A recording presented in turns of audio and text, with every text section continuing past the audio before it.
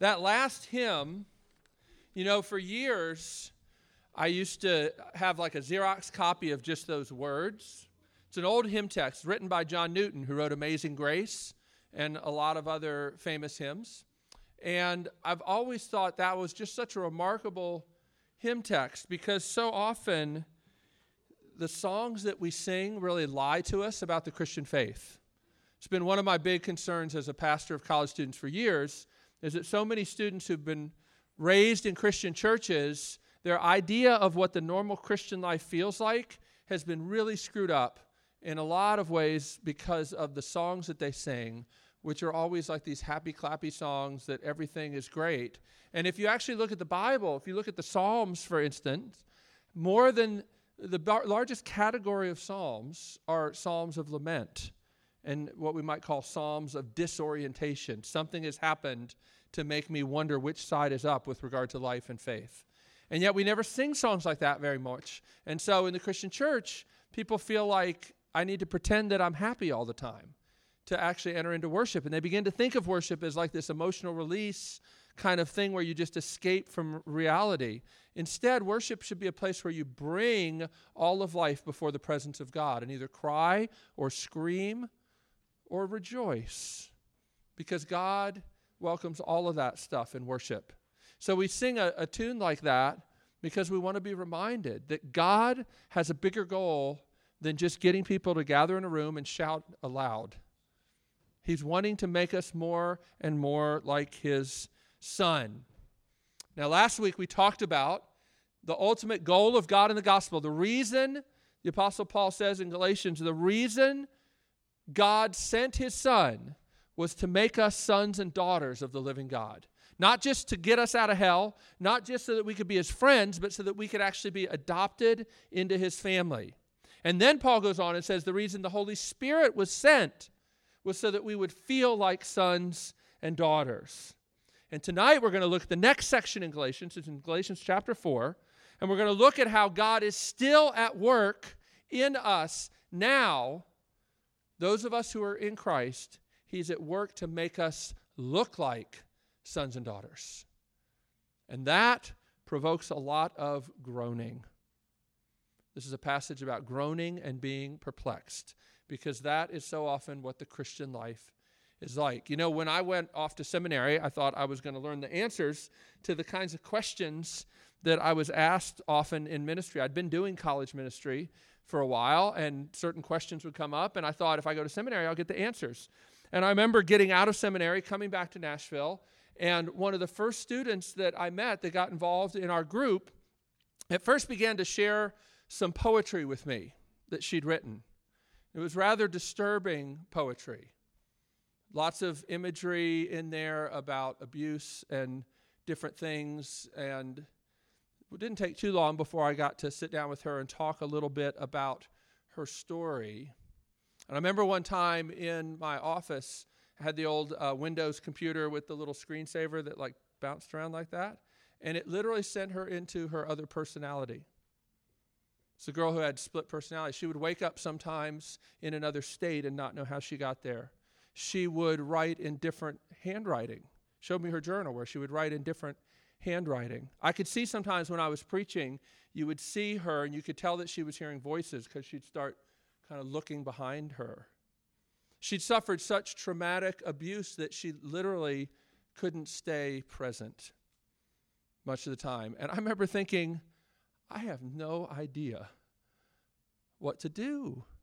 I mean, I went to seminary and I learned different things, but I didn't learn about this. I remember it wasn't long after that, another girl in our group, we were sitting at church during the last song, and she went into a catatonic state.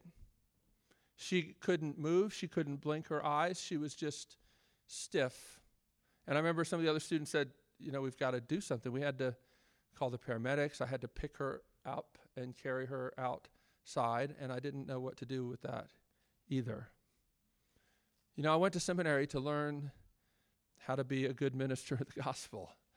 And yet, I resonate so much with this passage we're going to look at tonight because Paul has the courage and the freedom to tell these Galatians, these people that he loves so much, that he's perplexed and doesn't know what to do. And I think it actually was the most important thing that they needed to hear. Let's read this passage. And you remember, Paul is talking to people that he had preached the gospel to. He hadn't meant to actually stop in Galatia and preach the gospel. He'd been waylaid because of an illness. And while he was laid up there, he preached the gospel. And these people got converted. And the church grew, and he left. And then he heard a report that some other false teachers had come in after Paul had left and had really distorted the good news of the gospel and the Christian faith, and had really caused a lot of problems in this church. And Paul hears about it. And Galatians is his letter after he's heard about it. In a day and age where you couldn't just, Skype somebody. Took weeks for the report to get to him, probably took weeks for his report to get back to them. And who knows how long before he found out whether they received the letter, whether it did any good. That's the emotion in the midst of this. And we're going to pick up reading at verse 12 from Galatians chapter 4. Because as you'll see, he starts out pretty emotional.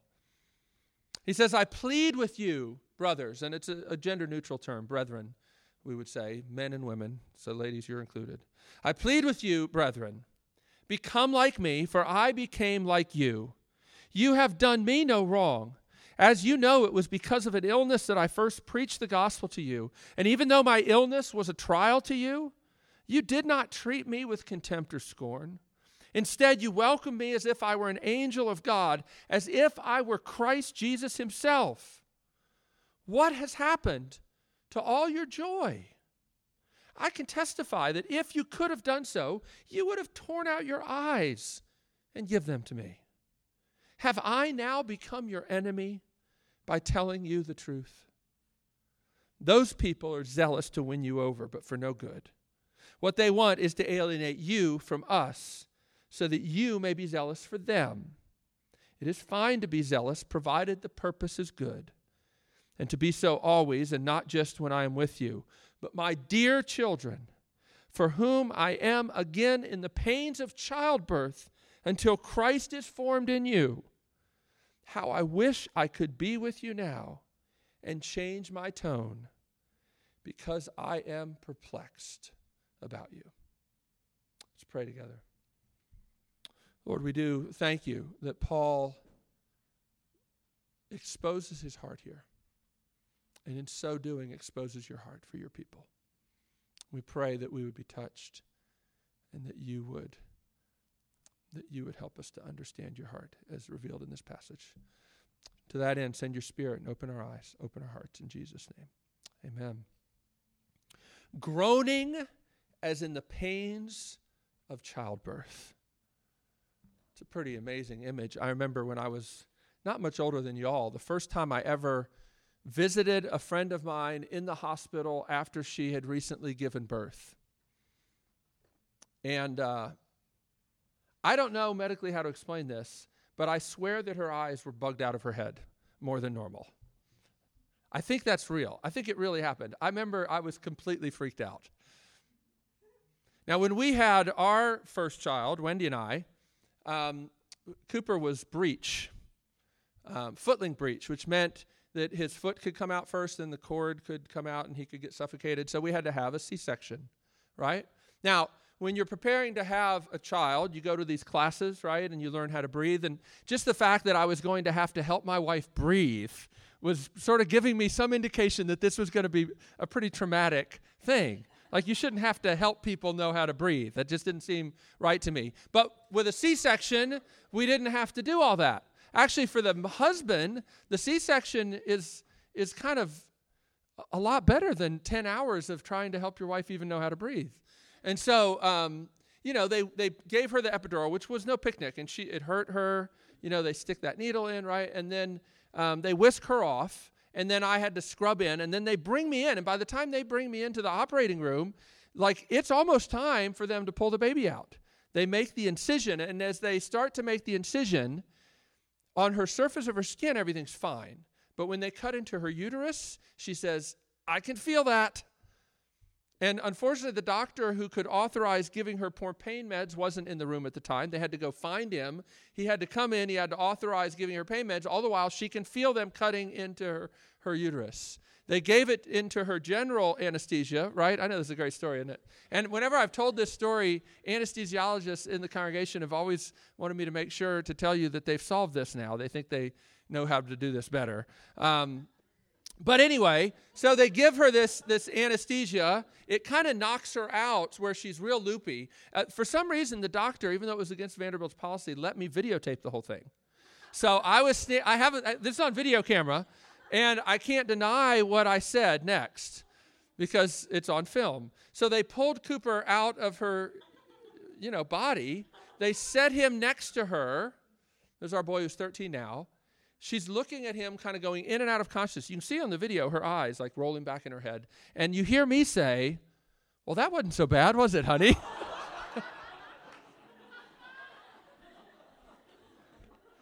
So I don't know if I know very much about the groaning and the pains of childbirth. The next time she had another C-section, and it happened again, even though we told them what happened the first time. So then we adopted. And we got a little girl from China. And so we got Amelia. So that's our story. So last week adoption, this week the groaning, the pains of childbirth. But it's not a pleasant image. It's a really strong graphic image. In other words, Paul is saying life is full of pain.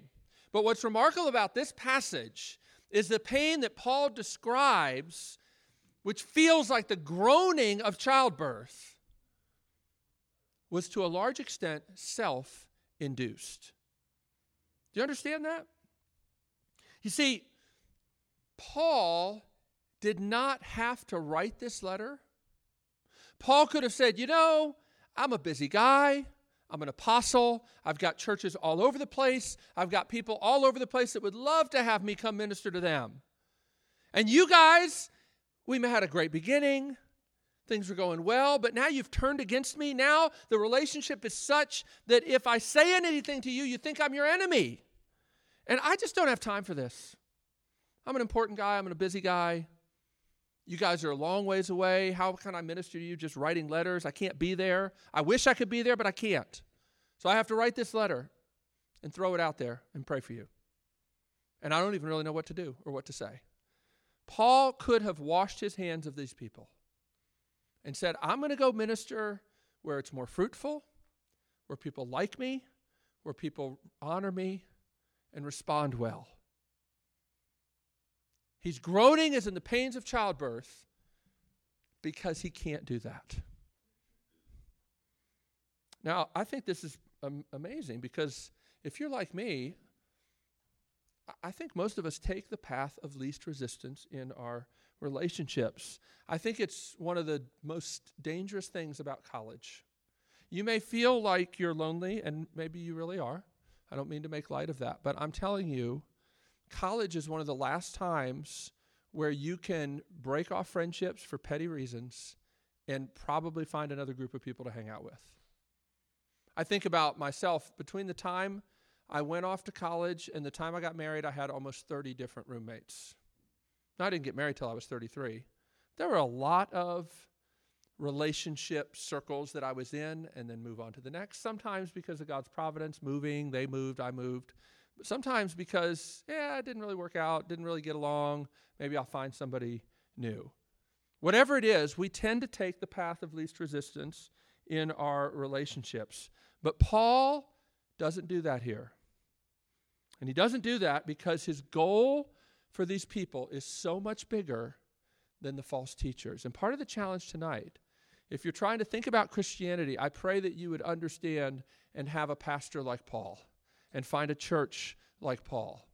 And if you are a Christian, I pray that you would be caught up by this picture of what ministry and love for one another really looks like, because it doesn't mean taking the path of least resistance in relationships. You see, Paul aches to see Christ formed in them. The false teachers wanted zealous followers. You see that in verse 17? These people, and he's talking about these false teachers that have come in, they want to win you over but for no good. They want to alienate you from us so that you may be zealous for them. They want zealous followers. And you may think, well, why? And I'll tell you why. Because if these false teachers are believing the quote-unquote gospel that they've been teaching the Galatians, then one thing we know about them is that they must be terribly insecure. How do we know that? Because that's what this false gospel did to the Galatians. It made them terribly insecure. It made them very morbidly introspective, and it made them lose all their joy. Do you see that? In verse 15, Paul says, what's happened to all your joy? When the true gospel came to them, things were very different. He said, you would have torn out your eyes and given them to me. You treated me not like I was a burden, but like I was an angel, like I was Christ himself. So their life was marked by joy and sacrificial love. But once they began to buy into what the teachers, the false teachers were telling them, now they've lost their joy. They've become Paul's enemy. They're bitter, defensive. In another place, he'll say that you're biting and devouring one another. Why? What's this teaching that produced that effect? Well, you remember, if you've been tracking with us in Galatians, Paul was zealous to teach them that the smile of God is secured by what Jesus did. As a hymn that we like to sing puts it so well, upon a death I did not die, upon a life I did not live, I stake my whole eternity. The heart of the gospel is Christ substitutes for us. The heart of sin is man substituting himself for God. And the heart of the gospel is God substituting himself for man on the cross. And when Jesus dies on the cross, he takes the punishment that those who had tried to usurp God's place deserved. But not only that, he lived the perfect life, obeying where we should have obeyed. And when God looks at us, we get credit in the gospel. God promises to look at us like he looks at Christ. So the insecurity issue is dealt with by the gospel. Now, that doesn't mean that it automatically fixes your heart. But you have a reference point. There's a great place in one of John's letters where he says, when our hearts condemn us, Christ is greater than our hearts. One of the most important things to understand about Christianity is that you have something that can trump even what you think about you, which is what God says about you in the gospel. But if you lose that, and what the false teachers have come in and said is, no, you can become a Christian by grace, but then it's up to you to live the right way and to do the right things and not do the wrong things. You got to live that way, and you got to keep it up so that God will keep smiling at you. And it produced this kind of radical insecurity, like how can I really measure up to God? Sometimes talking to students who've been Christians a long time, it's not that they have struggles believing that they could initially become a Christian. The real struggle is, well, how can God still love me in light of how I've lived since I was a Christian? And that's exactly what had happened to these Galatians. These false teachers said, okay, yes, grace got you into this, but now you really have to toe the line. And if you're not, then God is not really happy with you. And if God's not really happy with you and you're not sure of that, it puts this hole in your soul and you try to fill it with all kinds of other things. And you get miserable and you lose your joy and you bite and devour one another. So we know these false teachers want followers. They need followers. They need somebody to prop them up and tell them they're awesome because they're not sure of what God thinks about them, because they've lost their ability to be sure as soon as they thought that what they did would affect how God loved them. Like I say, if God, or if, Christ's work on the cross plus your obedience equals God's joy, then God's joy will never be a settled issue because you're a constant variable. Okay? And you remember algebra. If there's a variable on this side of the equal sign, then this is a variable, right? And there's a lot of Christians that practically live that way and in that misery. And that's what has happened. But Paul models something very different. He doesn't need their approval, but he longs for Christ to be formed in them. Groans for Christ to be formed in them. And because of that, he stays in this relationship even though he doesn't know what to do. Now, as a pastor, I can tell you one of my favorite verses in the Bible is Galatians 4:20, where he says, I am perplexed about you. Because I will tell you, for the most part, ministry feels like groaning and being perplexed. I don't know if that's what you've signed up for, but that's what it is. It really is. And so the question you have to ask yourself is, who do you groan for? If you're a Christian, who do you groan for? Do you groan for Christ to be formed in your parents? Or do you just want them to leave you alone? Or just support all your plans?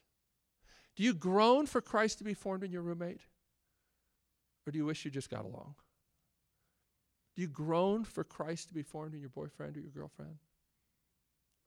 Your friends that don't know Jesus? Of course, they got to know Jesus to begin to be formed into the image of Jesus.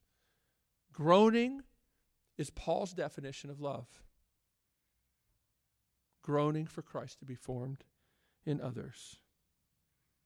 Do you groan for Christ to be formed in others? Do you groan for Christ to be formed in you?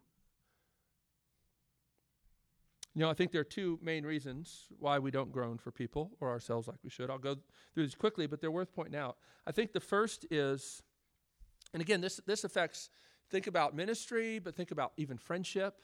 Think about relationships with your family.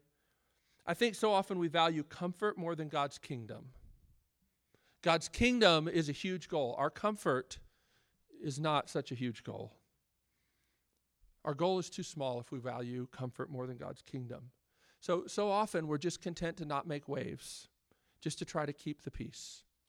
There's a lot of that in the South, what we call peace fakers rather than peacemakers. Jesus did not say, blessed are the peace fakers. As a matter of fact, Jesus said, woe are you if all men speak well of you. So if your goal is to get everybody to like you and to not make waves, you're at cross purposes with God. And when he pronounces that woe, that's not just saying, I'm going to strike you down. It's saying, you're miserable. If everybody speaks well of you, you're miserable because you've denied so much of who you really are. And you know it. I think the second reason we don't groan is we want people's approval more than we want Christ to be formed in them. So our goal can be too small. We just want peace where there is no peace. But sometimes our love is too weak. And when our love is too weak, we just want followers, bigger numbers. We just want friends. But again, what kind of friend will you be? Will you be one who groans for Christ to be formed in your friends? Or will you be one who's merely content with more and more friends and more people that like you and speak well of you? And what kind of church will you look for? What kind of ministry will you put yourself under? If you're seeking worshipers, you can never confront people. But if you're seeking for Christ to be formed in people, you have to confront. You have to. The big question, though, is how will you be set free to do this? One of my favorite professors from seminary used to say the real problem with living the Christian life is not so much figuring out what to do, it's finding the courage to do it. So at one level, I could preach a very discouraging message and say, do you understand that the goal of what it means to love one another is so much bigger than you thought? It's not just getting along. It's not just making people happy. It's groaning for Christ to be formed in them. You need to do it. But listen, you don't just need to know what to do. You need to find the power and the courage to do it. Because how are you going to be set free from your lust for people to love you and worship you? To think that you're accepting and tolerant and that you're a cool hang, even when you're really disturbed by the way they live. What are you going to do? You don't love someone unless you're groaning for Christ to be formed in them.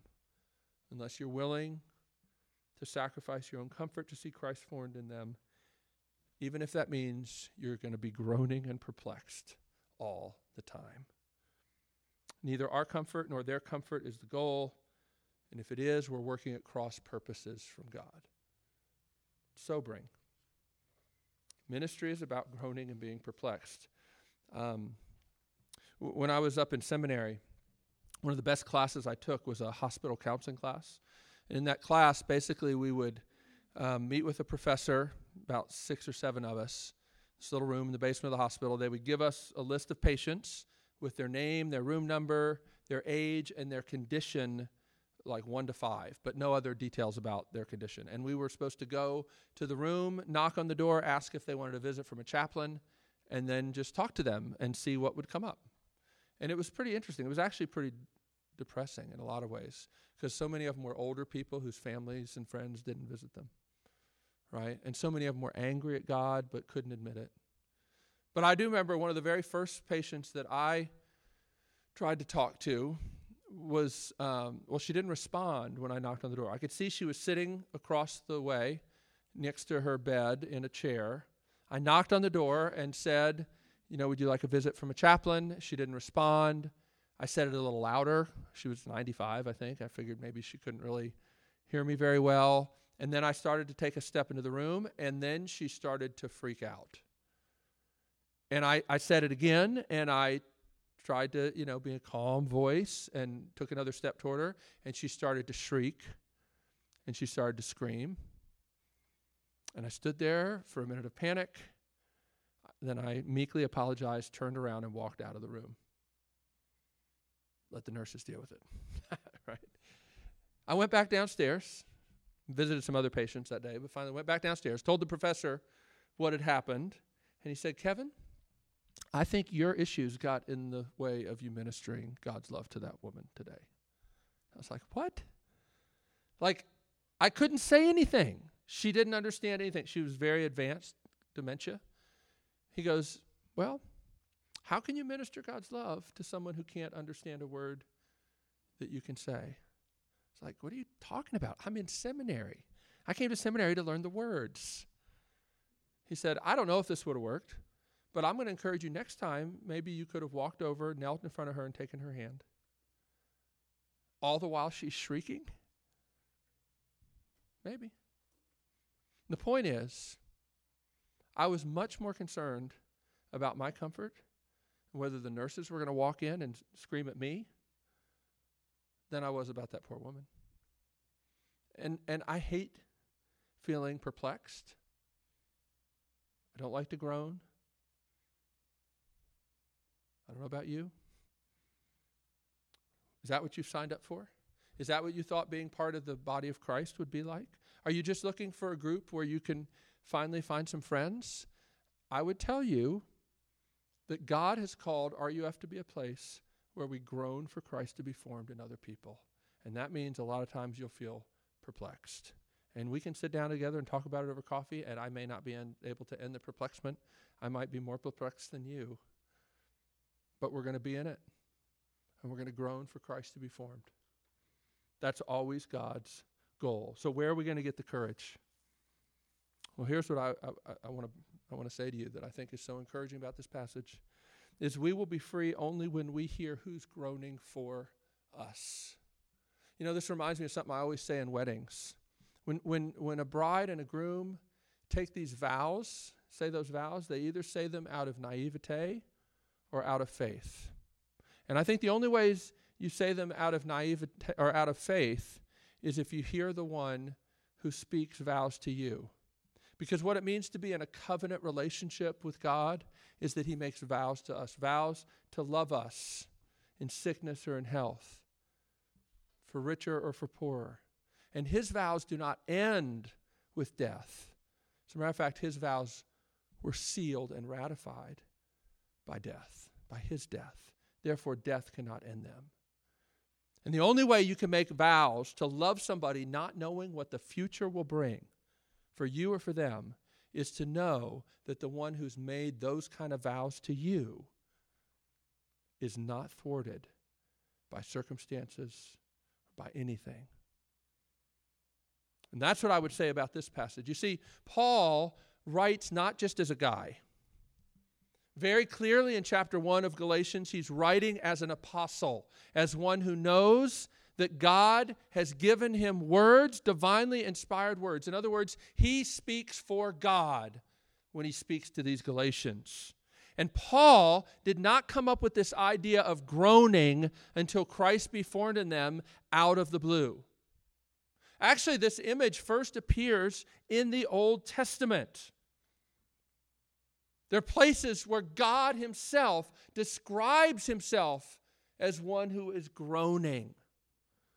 Paul's not just saying, hey, I'm your friend and I'm groaning for you. No, he first heard from God's word that God himself is groaning. This is why Christ endured the cross.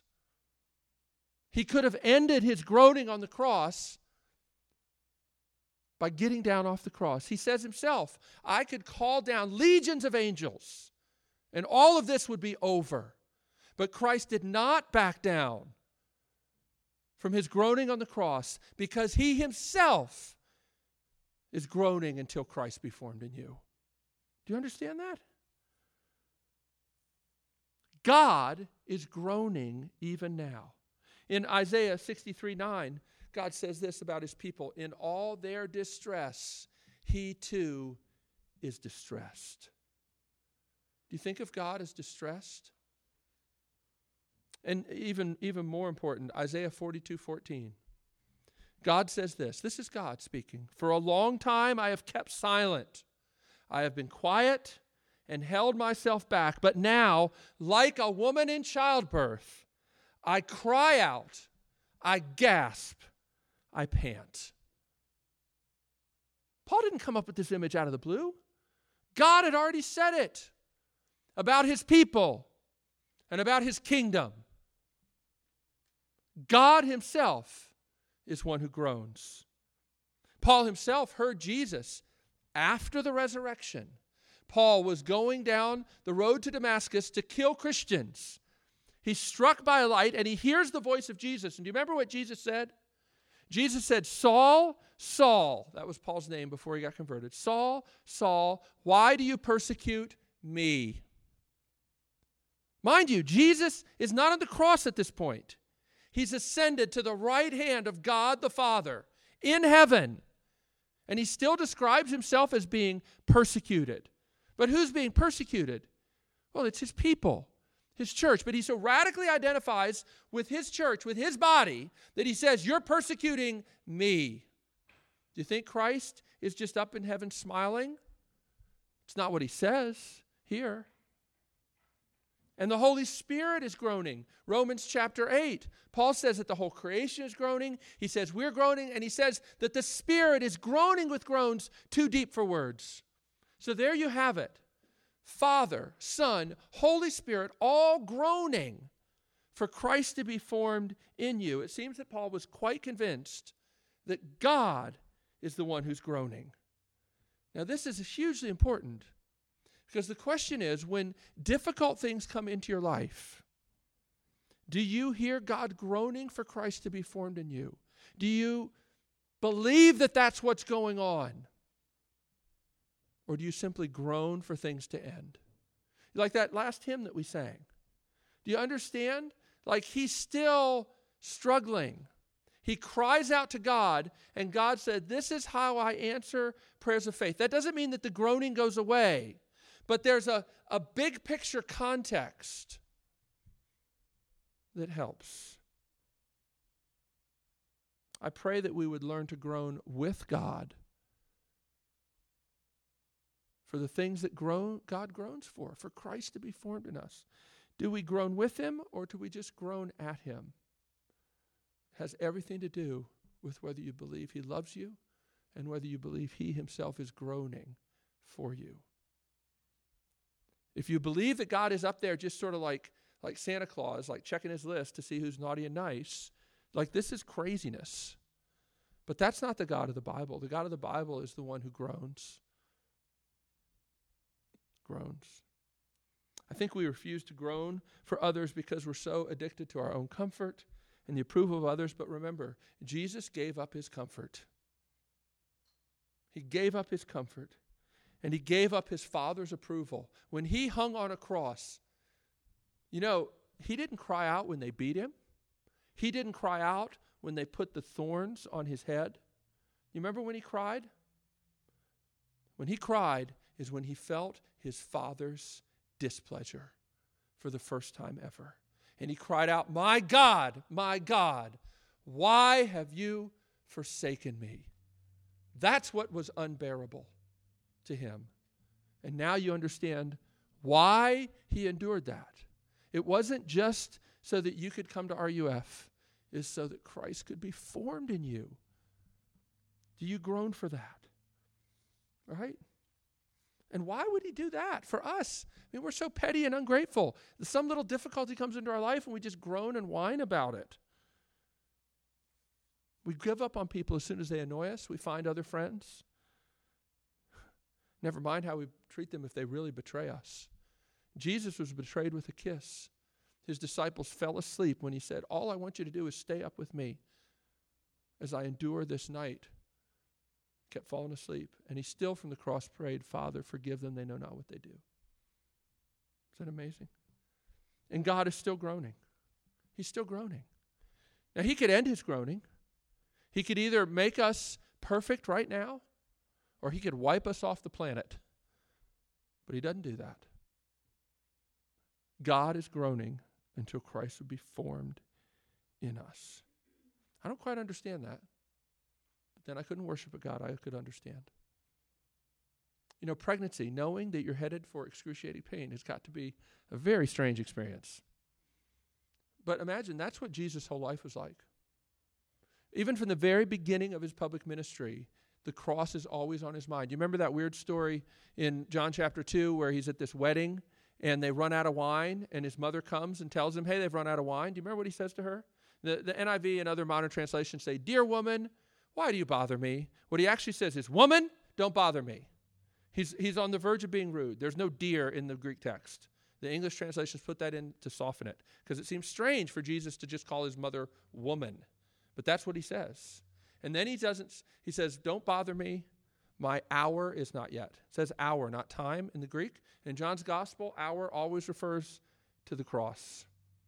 Every time Jesus talks about his hour, he's talking about the cross. So here he is in the middle of this wedding, all this joy going around, and he's thinking about his death. Every weird thing that Jesus does or says is usually attributable to the fact that he's thinking about his death and nobody else is. Like when he tells Peter to get behind him, Satan. It's because he's thinking about going to the cross and nobody else is. And nobody can imagine that that's where he's going or is going to do that. Right? Jesus, his whole life, was thinking about this. The Father says he's like a woman screaming in labor pains in Isaiah, and the Spirit's groaning. The whole Godhead is groaning until Christ be formed in you. Do you hear it? Do you hear it? Do you groan for others? Do you groan for yourself? Do you even groan for yourself to want to groan for others? That's what God's groaning for. You know, the church is not a hospital. Sometimes you hear the church referred to as a hospital. It's really, more particularly, a maternity ward. There's a lot of groaning and labor pains going on. Open your ears. I pray that you would open your ears to hear his groaning, and that so would I. Because listen, if seeing the smile of God through the eyes of faith brings peace, and it does, then why would we want to hear the groaning of God with the ears of faith? Well, my prayer is it would engage us in his mission. If you can hear the groaning of God for all things to be made right, it changes everything. Listen, ministering to people and not knowing what to do, being perplexed, is a disaster if it rests on you. It is.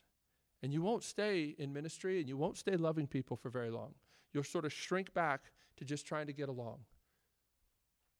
But if God is groaning for Christ to be formed in other people and you can hear it, then it will keep you in it. God is at work. He's groaning for you to be different. He's groaning for me to be different. And that changes everything because he's promised that the work he began, he will complete in spite of the groaning, in spite of the perplexement. Let's pray.